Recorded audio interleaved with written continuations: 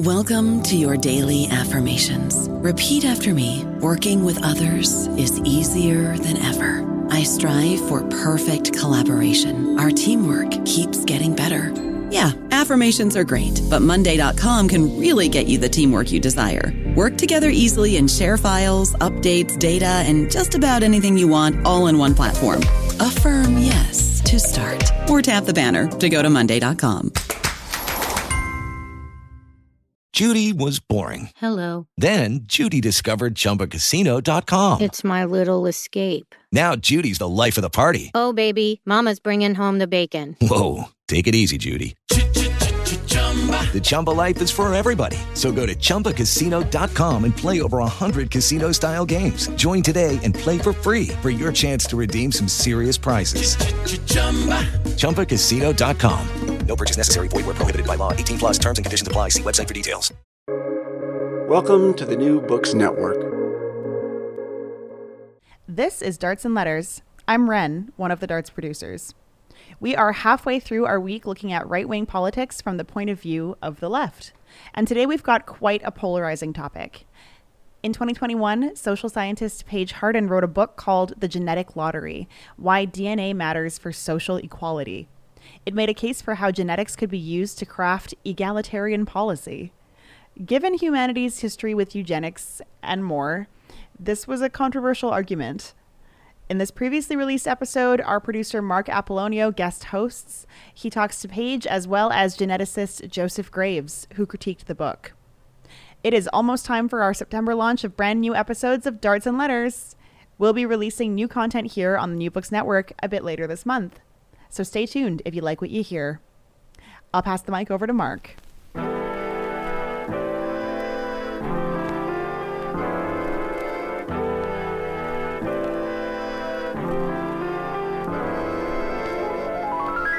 From Cited Media, this is Darts and Letters. I'm Mark Apollonio.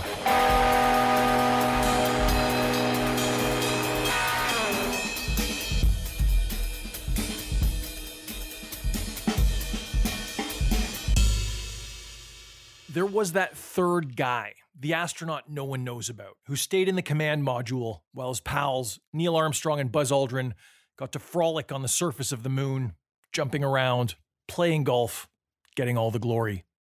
I have no idea what his name is. Well, there was a similar guy in the world of evolutionary biology. Everyone knows Charles Darwin, but this other guy, Alfred Russel Wallace, he came up with an incredibly similar theory to Darwin at the exact same time. In fact, to not undermine each other's big moment, they joined forces and published the first ever paper on evolutionary theory together. They were BFFs, and just like me and my friends, they grew identical beards.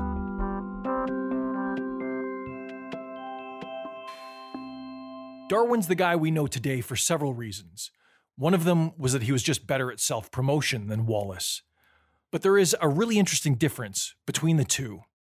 Darwin, he saw natural selection operating on the level of the individual. He was also a big believer in capitalism, a belief bolstered by his own evolutionary theory about competition between organisms. Wallace, he saw natural selection operating at the group level. And you probably see where I'm going with this, he was an ardent socialist. Reading this kind of thing, I often find myself wondering, is there just a biological basis, genetics, that leads someone like Charles Darwin to focus on individuals and capitalism, and leads Wallace to be a socialist who theorizes about evolution among groups? But if you wonder that kind of thing too hard, about personalities being shaped by genes, if you go too far down that road, it gets messy. The notion our biology determines who we are as people, particularly for things like our intelligence or aptitudes, it's the basis of some of the most deranged ideas around. Eugenics, colonialism, white supremacy, Nazism. But last fall, a book came out that argued, from a progressive standpoint, that we should, in fact, look at how our genes affect complex aspects of who we are.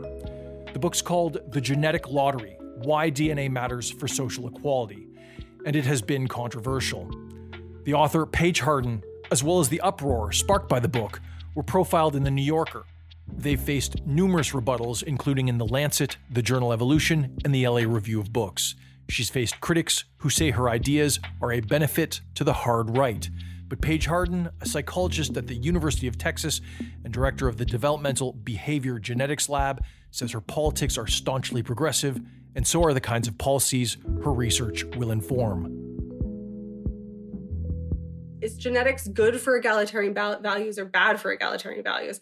Actually, my egalitarian values precede genetics, and there's no genetic finding that would make me say, okay, actually, we need to give up on the idea of living in a multiracial liberal democracy where people share equally in power and resources. But if you say that, if you're out here in public consistently saying, this is what I believe morally and politically, and this is what I see, and I'm trying to explain what I see as consistently as possible, you will inevitably make someone mad, and it will not be the same political team who you make mad on any given day. And that's because what we observe as is true about human development does not conform neatly to our current, past, or even probably our future political narratives about what we would like to be true about humans. It just doesn't work that way.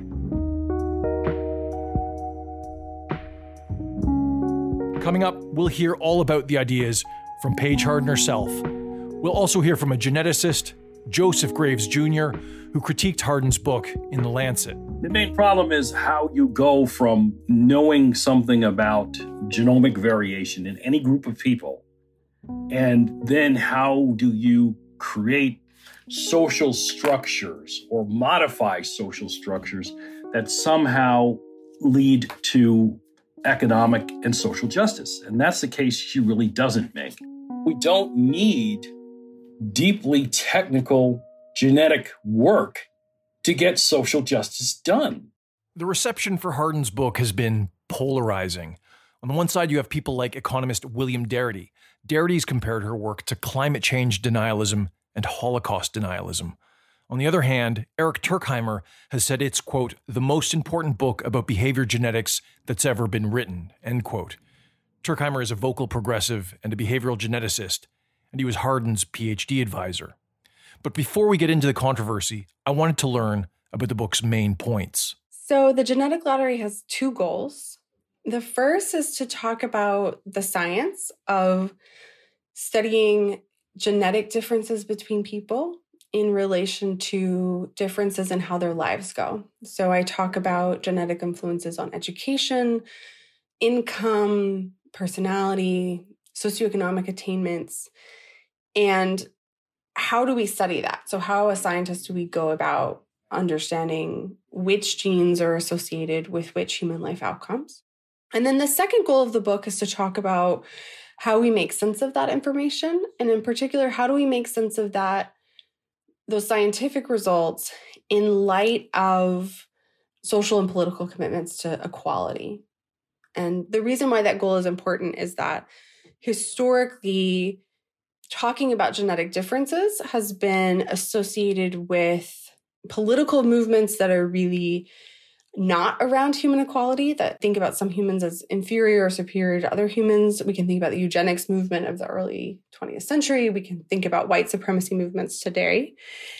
And in light of that history and kind of ongoing present, a lot of people find genetic research on genetic differences to be potentially threatening to their values. And so the second goal of the book is to think about, well, how can you believe in equality in a world where everyone isn't the same?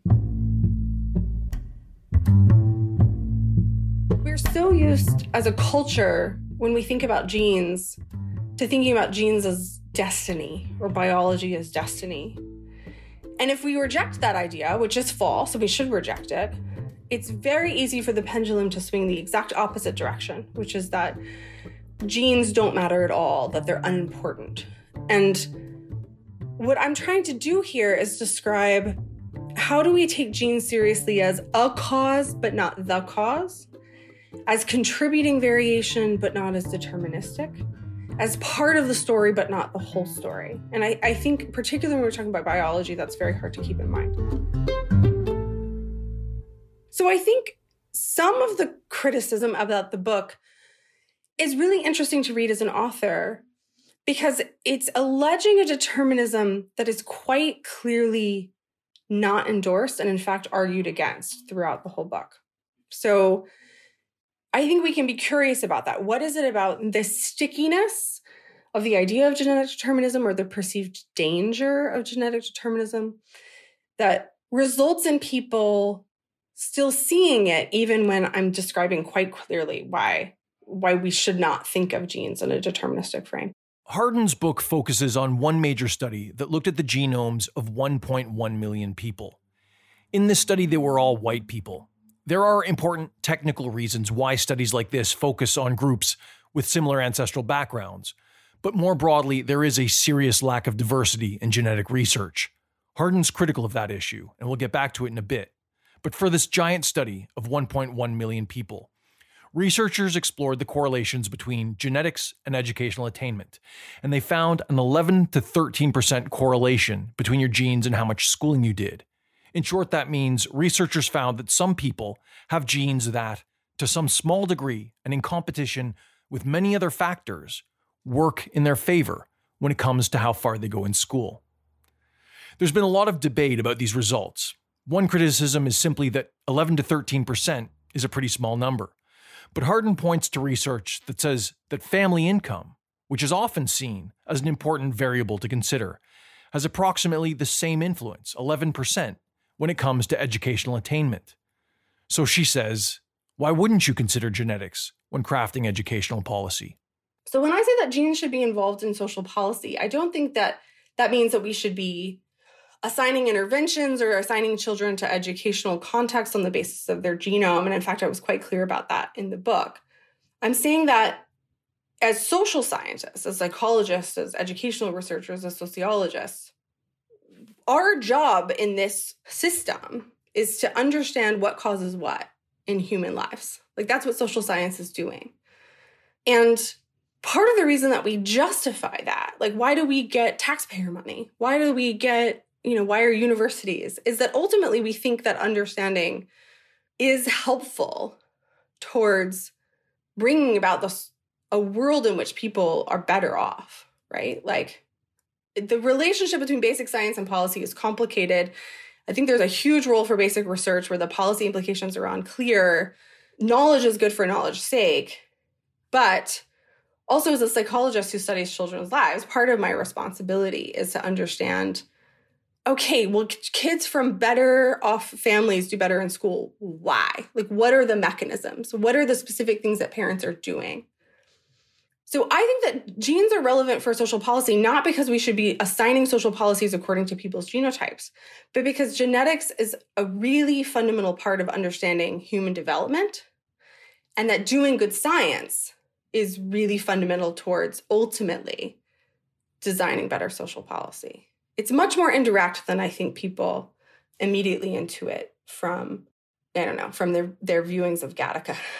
Right, but I guess the criticism would be that it is a small enough variance that designing social policy to respond to it is going to be less effective than much simpler approaches like universality, raising standards, and guaranteeing access of children from all walks of life and levels of income to proper education, smaller class sizes, things like that. Yeah. So I think there's a couple of things to respond to there, which is first, I don't think it's an either or. I mean, I think there's very good reasons to believe that universal interventions are more effective, are cheaper, require less administrative burden than targeted ones. And that's true regardless of anything that we know from genetics. So I don't think there's anything in the book that's arguing against greater universality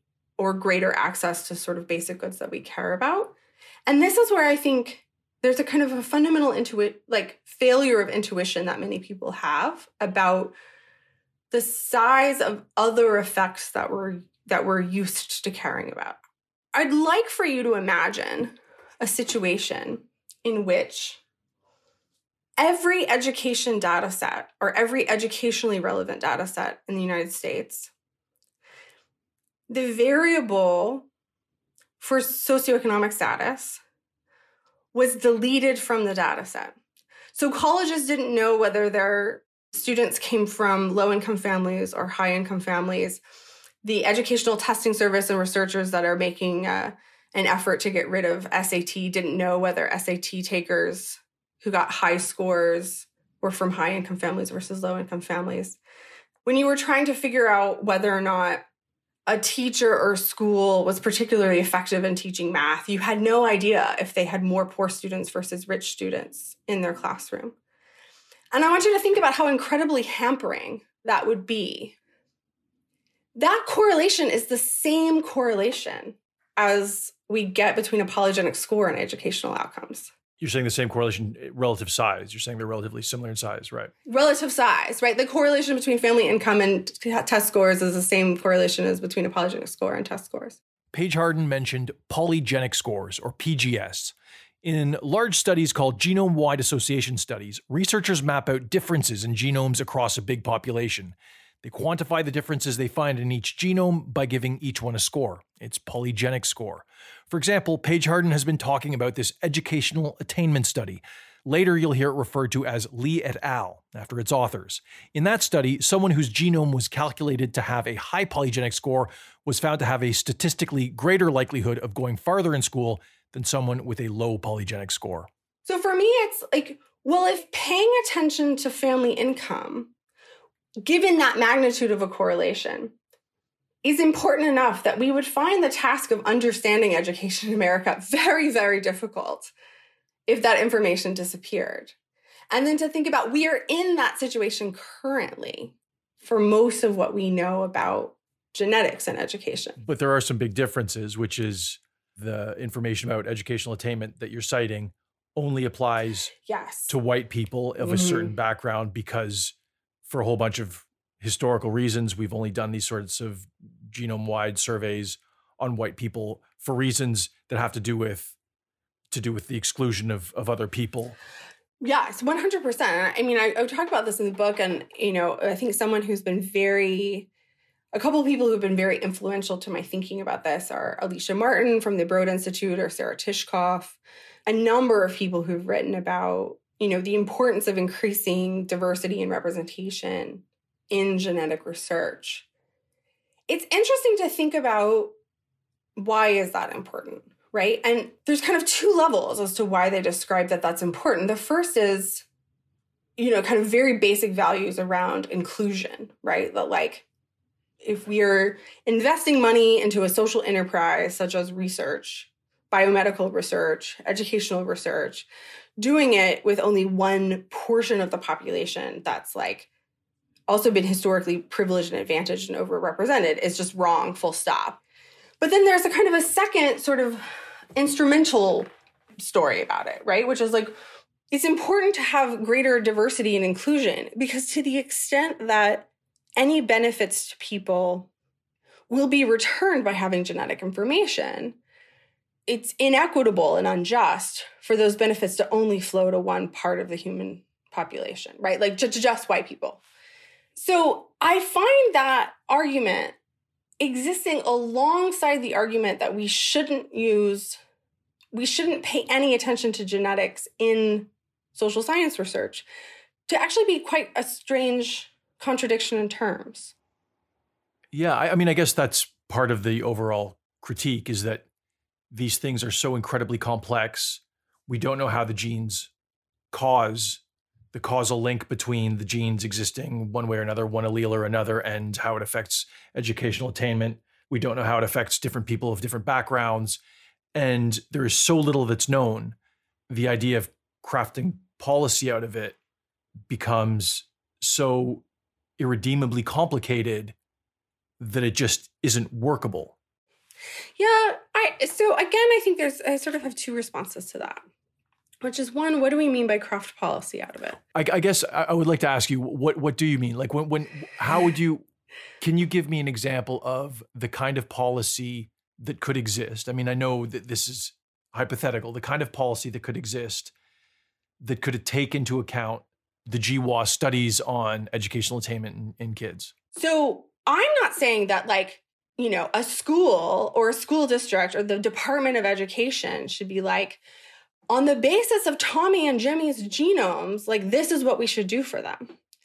I'm saying that researchers who provide the grist for the mill, whose research ends up becoming policy, when they are trying to identify what actually works in child development, should not ignore the fact that a lot of the environments that they're studying are provided by the genetic relatives of kids, right? Like it's a very, very basic research point, right? For instance, if you look at aspects of, okay, so we know generally that like richer parents, their kids do better at kindergarten. What do you do with that information? Can you replicate that just by giving poorer parents money? That's one hypothesis. Is it specific behaviors that parents who are less stressed do? You have less socioeconomic stress, so you spend more time with your kids, or your kids have a more regular bedtime, or you have less punitive discipline, or you have more books in the home, or you read to them more often, or you talk to them more often, or you feed them more organic food and, actually they just eat less junk food and it has nothing to do with the number of books in the home. What is the specific constellation of causal ingredients that go into that relationship? It's not enough to just know that like family environment matters. Which aspects of the family environment? And how do you teach them or manipulate them for people who don't already have those? That is the really tough question.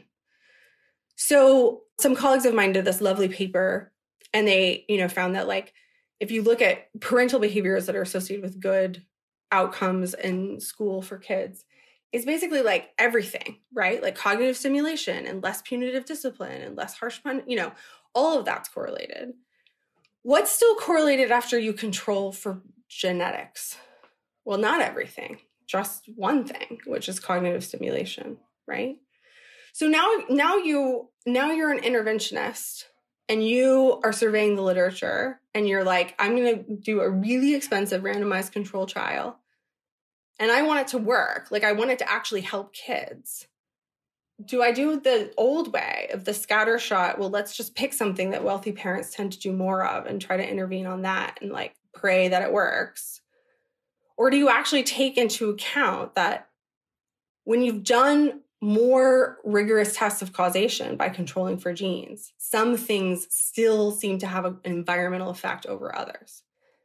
It's not like, now let's have a department of genotypes that like gives people education according to their DNA. It's the Department of Education is already trying things all the time, saying we're going to try to manipulate this and hope that it works. And they fail constantly because the basic science on which it's based is bad. And it's bad because it doesn't take the problem of figuring out which environments cause what in kids.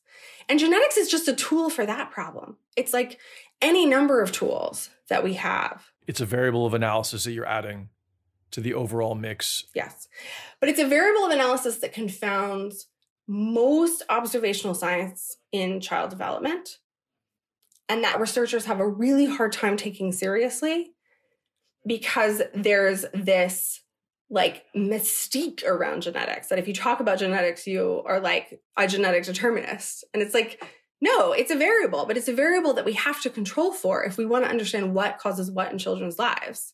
We're at where we're at. You have this array of critics. How do you lobby for what you just explained to me? How do you lobby for this idea that it's one variable among many? Well, so it's been really interesting to me, the response to the book, because I sort of feel like there's been two conversations happening, and one in public and one in private. So the public conversation, if you look at the reviews, they've been similar in content, which is, this is too dangerous, or we're not there yet, or like, what do you mean use this for policy? And most of those reviews have come from not social scientists. So from biology or from historians or from people outside of my daily bread and butter as a scientist is trying to figure out like how do parents affect children's lives. Whereas the conversation with my fellow social scientists has been much less in the review space and much more in the, okay, but how do I do this? Right? Like emails from researchers being like, okay, you've convinced me. I should try to control for genetics in my studies. what's the best design to do that? What's the best way to get started? And that is the sort of thing that makes me, it kind of makes a lot of the review space sort of like, I mean, interesting, right? And like, I want to think about what the critiques are and think about like how to describe this differently and what do I need to change about my own thinking. But to the extent that I, like one of my core goals is to affect policy, not by changing policymakers' minds, but by changing the day-to-day practice of my fellow psychologists. I feel like that process has already kind of started in the aftermath of the book. And that's the thing that I'm actually most excited about. If I have to say, like, what are the things that have come out of the book that I'm like most jazzed about? It's people being like, you've convinced me to change my research design to include siblings. like that. I'm just like, okay, well, you can 10,000 people can be mad at me on Twitter, but one scientist is like using relatives in their research design. And that has pushed things in a new direction scientifically. And like that makes a lot of the rest of it just noise. There's another dividing line where other progressives, I mean, that's a very vague term, but other people on the left critique you for genetic determinism.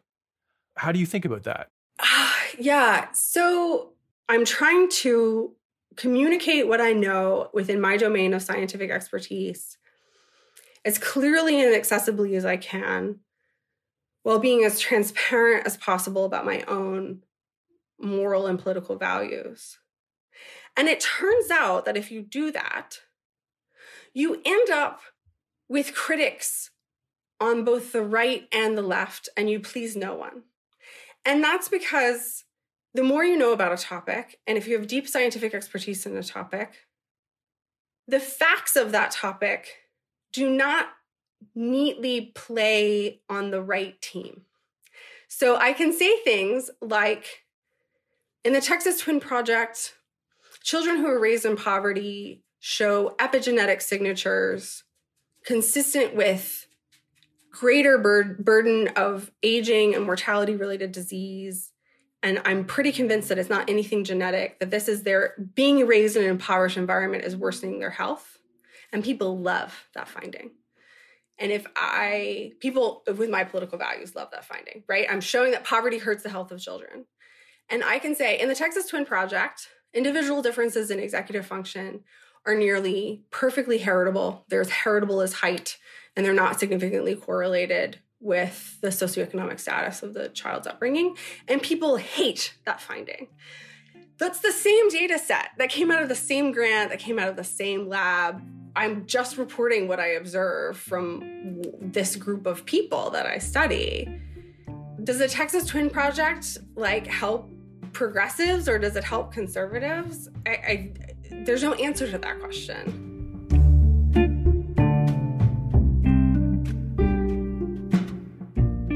That was Paige Harden, author of The Genetic Lottery, Why DNA Matters for Social Equality. She is a psychology professor at the University of Texas and directs the Developmental Behavior Genetics Lab. We look at criticism to Paige's work after the break. You're listening to Darts and Letters, a show about the politics of academia, ideas, and intellectual life. We're proud to be a new member of the New Books Network, and all this summer we're playing some highlights from our archives. But, like Ren said, we are coming back with regular weekly programming this September. So if you like what you hear and you want to hear that, why don't you subscribe to our podcast? Search Darts and Letters wherever you find your podcasts or go to dartsandletters.ca. I don't know about you, but I'm very busy, and I don't have a lot of time to cook. That's why I subscribe to Factor. Eating better is easy with Factor's delicious, ready-to-eat meals. Every fresh, never-frozen meal is chef-crafted, dietitian-approved, and ready to go in just 2 minutes. You'll have over 35 different options to choose from every week, including Calorie Smart, Protein Plus, and Keto. These are 2-minute meals. Factor meals are ready to eat and heat, so there's no prepping, cooking, or cleanup needed. They're flexible for your schedule, Get as much or as little as you need by choosing your meals every week. Factor is the perfect solution if you're looking for fast, premium options with no cooking required. Sign up and save. We've done the math, and this is important. Factor is less expensive than takeout, and every meal is dietitian approved to be nutritious and delicious. Head to factormeals.com/NBN50 and use code NBN50 to get 50% off. That's code NBN50 at factormeals.com/NBN50 to get 50% off. Joseph Graves Jr. is a geneticist at North Carolina A&T State University, where, among other things, he researches the genetics of aging in fruit flies and bacteria. He has also authored several books on genetics and ideas of race, most recently, Racism, Not Race, Answers to Frequently Asked Questions, which he co-wrote with Alan H. Goodman. And he wrote a critique of Paige Harden's book that was published in the medical journal The Lancet earlier this year. The critique is titled, Does It Really Matter If You Win or Lose the Genetic Lottery? But before we get into Graves' views on Paige Harden's ideas, I want to delve a little into his personal story. Graves is the first ever African-American evolutionary geneticist. His experiences as a Black person in the U.S. and in the academy add to his scientific expertise when he weighs in on genetics and public policy. I grew up in a family that no one before had gone to college. I mean, my mother and father were born in Jim Crow South, where there was no orientation towards providing education for persons of African descent. Their lives were always at risk from lynch ropes. Okay, I grew up, in a working class neighborhood in Westfield, New Jersey. No one expected me to go to college. The educational system that I was exposed to was tracked by race and class. They didn't think that I had any potential at all until, a visiting student teacher saw me reading in the library. I was in third grade. All the other kids were reading books like Fun with Dick and Jane. And I was sitting there with a copy of Harold Lamb's book about the Crusades called Iron Men and Saints, which was a college-level textbook. And all the other teachers thought that I did things like that because I couldn't read, so I was showing out. But this teacher sat down next to me and she said, "Little boy, what are you reading about?" And then I proceeded to tell her the story of the First Crusade and, why it was done and who my heroes were and what the results were, and she was flabbergasted. Next day, I was in all advanced classes. So it was that one interaction. It wasn't even an intervention. It was just a personal interaction. It was a personal interaction that started me, gave me the opportunity to be on the path. But of course, throughout one's academic career, I mean, there are a whole bunch of people who are your allies and also who are your enemies. And, I went into a field where many of the proponents of scientific racism were prominent features in that field and spoke about my genetic inferiority in front of me and to my face. How did you handle that? Well, in some cases, I gave up. So, when I went to Oberlin College, I had an interest in astrophysics. And, I took a class in advanced mechanics and relativity, and it was really hard. I wasn't the only person who struggled through that class. I ended up getting a C+ in it. But on my final exam, scrawled in big red letters was, "You have no talent for physics. You should never take another physics class at this college." Now, there was one other African-American student in the class, and he also struggled in that class. And he also got the same red note. But we were the only two people in the class because other people got C+s too. None of them got the red notes about not having any talent for physics. Now, in his case, he went on to earn his PhD in physics. I went on to earn my PhD in evolutionary genetics, which is just as mathematical as physics is, but I had a very different experience in biology than I did in the physics department. What was the difference? The people in the biology department were supportive, which shows you how problematic this educational attainment metric is. For example, one of the educational attainment measures is highest math class taken. Well, why is that a measure of how smart you are? Why isn't it highest course in sociology? Why isn't it highest class in African American studies? Why is math chosen, a historically Eurocentric and European and East Asian dominated field? Why is that chosen as the metric of how smart you are?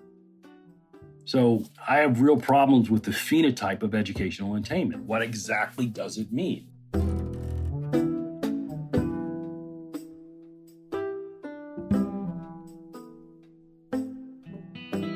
Joseph Graves Jr., in his critique in The Lancet of Hardin's The Genetic Lottery, wrote, "The simple fact is that greater genetic knowledge is not required to make progress towards social justice."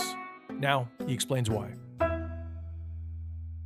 Let's say I sequence all the kids who go to kindergarten in the United States, and I can compute their polygenic scores. How does that allow me to make educational interventions that somehow give certain kids a greater chance for success, or give all kids a chance for success? I mean, other than, extreme phenotypes like people who are on the autism, schizophrenia spectrum, or other things like that, within the normal variation of human beings, exactly how does that, how do those polygenic scores allow me to come up with more effective means of educating those kids? It still comes down to the question of what are you educating them for? We don't have a society that is premised on the notion of justice and equality.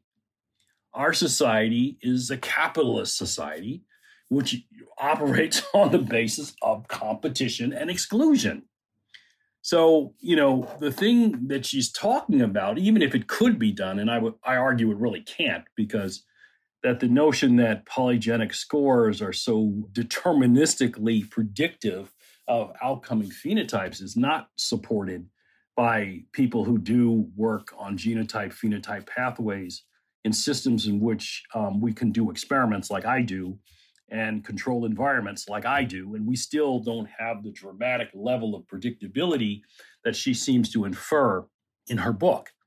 So, given that fact, I'm still left with, how does getting the genomic information for all these kids, how does that allow me to provide an educational system that maximizes each of their potential? It simply doesn't.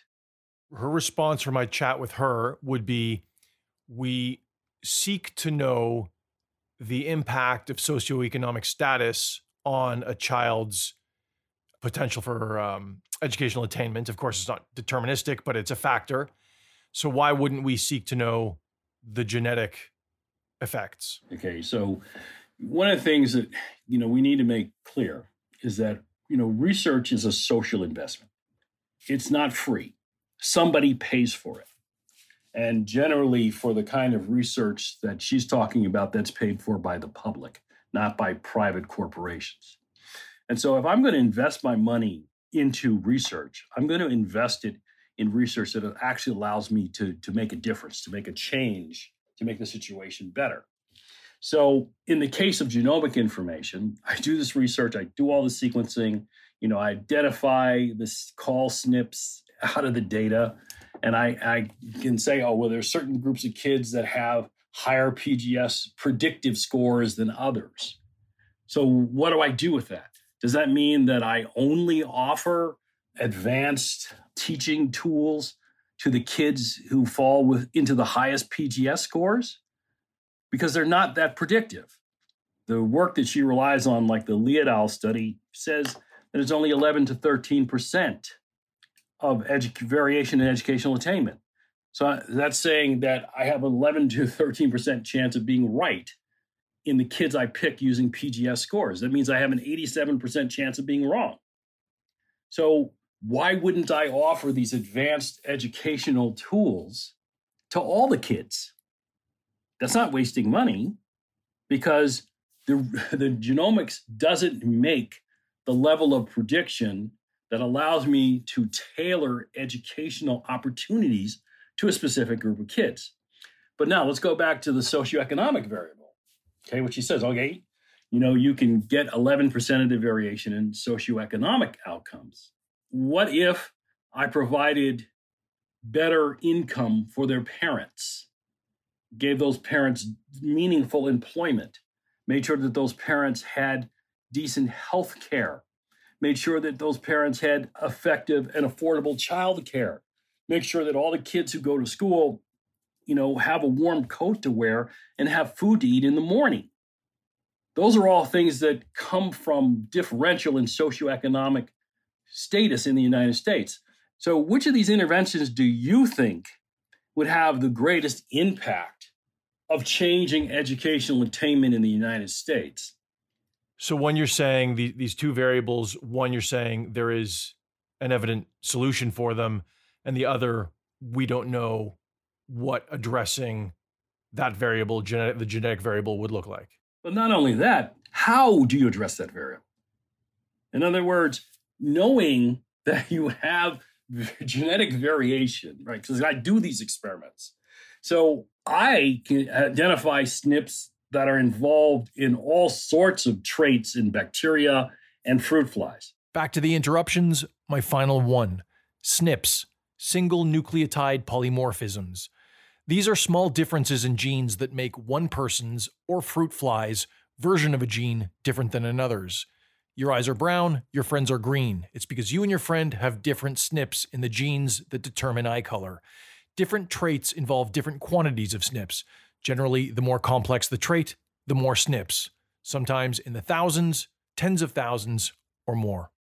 I can identify SNPs that are involved in all sorts of traits in bacteria and fruit flies. I can use genetic techniques to move genetic variants into different genetic backgrounds. And I can show that I can now produce that phenotype in a different genetic background by using tools like CRISPR or other plasmid-based genome techniques to move traits around. I can do that in those organisms, and I can create those phenotypes. You can't do that in human beings. So what would you do with the genomic information? The only thing that you could potentially do, there's only two possible ways. We're dealing with extremely complex phenotype here. Over 1,200 SNPs from the Lee et al. Study in 2018. Do you mind just taking a quick second and just giving me a quick definition of this educational attainment study, the EA3 study that you're referring to, just so that listeners know? So in 2018, there was a very large study of educational attainment in persons of European descent conducted by Lee et al. And there's a whole bunch of authors on the paper. And basically what they found was there were 1,271 SNPs that reached the statistical level of significance with regard to contributing to the educational attainment phenotype. So it means that if you had a set of these SNPs, you did better in education compared to those who didn't have them. And of the same 1,271 SNPs coming out of that study, they also predicted 7 to 10% of cognitive performance measured by a set of IQ tests. Now, what that tells you is that whatever these phenotypes are, each individual genetic variant is only contributing a very small percentage of the variance in the outcome. So you'd have to change thousands of them to be able to change an individual's educational outcome. But how do you do that? And we don't know the mechanism of how this genetic variation alters educational attainment. Okay, and she sort of makes the assumption in her work that these are, good things, such as, people being smarter or harder working. It could just as easily be bad things, such as, the ability of people to be Machiavellian in social circumstances or to support the status quo or things like that, right? Mm-hmm. The ability to be, indoctrinated could easily explain how someone goes far in educational attainment. So we're dealing with a phenotype whose function we actually don't even understand. And then you show that the genomic contributions to it are extremely complicated. So the question is now, how would you use that information to help individuals become better at educational attainment? And there's no clear pathway, in part because you don't really understand the mechanisms. So, for example, I mean, if all these SNPs were in, specific genes that were highly expressed in neural tissue and it had something to do with, connectivity in the brain or the function of specific regions of the brain, but that's not the case at all.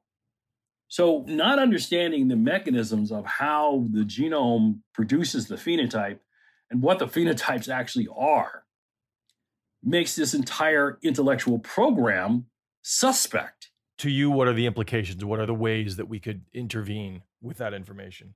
One way would be if you found a number of genetic markers that were active in specific pathways having to do with specific cognitive abilities, then you could alter those, and that would be pharmacological alteration. In other words, you'd give people drugs that made their brains work more effectively for a specific thing. Now, again, I don't think that that's a society that we want to make, and I certainly don't think that's a society that would be headed in the direction of greater social justice. It would be a society in which people who had the money to give their kids these pharmacological treatments, their kids would end up being in the top educational attainment category. And the people that didn't have the money to do that wouldn't have those treatments. So that's not social justice. And of course, the other way is classical eugenics. If you could identify these genetic markers, then, if you had a society that had a level of social control necessary to decide who marries who and who has children with who through generations, you could increase the frequency of homozygosity of these variants in these people, and they would, quote, theoretically get smarter. But we've seen where those kinds of interventions go. You write in your paper, the simple fact is that greater genetic knowledge is not required to make progress towards social justice. That's what you wrote in the Lancet critique of her piece. Can genetics be used for social justice? It could be, but one has to come up with mechanisms by which genetics would be used. And the real question is, what are you trying to achieve? If what you're trying to achieve is social justice, then we don't need deeply technical genetic work to get social justice done. So I'm not opposed to new and more genetic knowledge. What I'm opposed to is making claims about genetics that don't follow. And what Hardin does in her book is she makes claims about what genomic information can do for us with regard to working towards a more just, equitable society that just don't follow.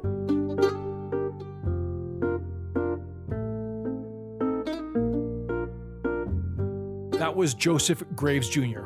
His critique of Paige Hardin's book, titled Does It Really Matter If You Win or Lose the Genetic Lottery, was published in The Lancet earlier this year. Graves's forthcoming book, A Voice in the Wilderness, a pioneering biologist explains how evolution can help us solve our biggest problems, comes out next fall.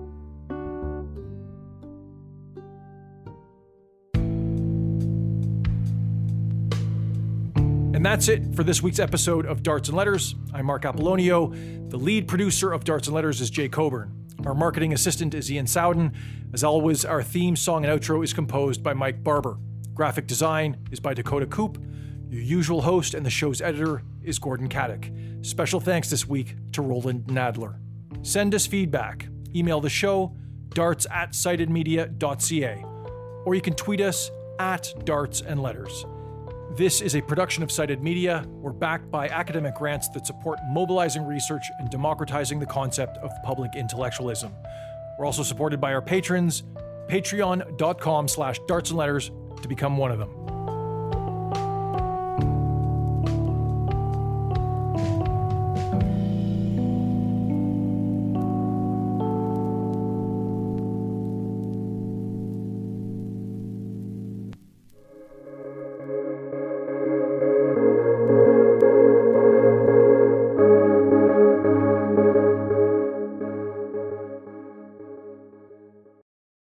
With the Lucky Land Slots, you can get lucky just about anywhere. This is your captain speaking. We've got clear runway and the weather's fine, but we're just going to circle up here a while and get lucky. No, nothing like that. It's just these cash prizes add up quick. So I suggest you sit back, keep your tray table upright, and start getting lucky. Play for free at LuckyLandSlots.com. Are you feeling lucky? No purchase necessary. Void where prohibited by law. 18+ terms and conditions apply. See website for details.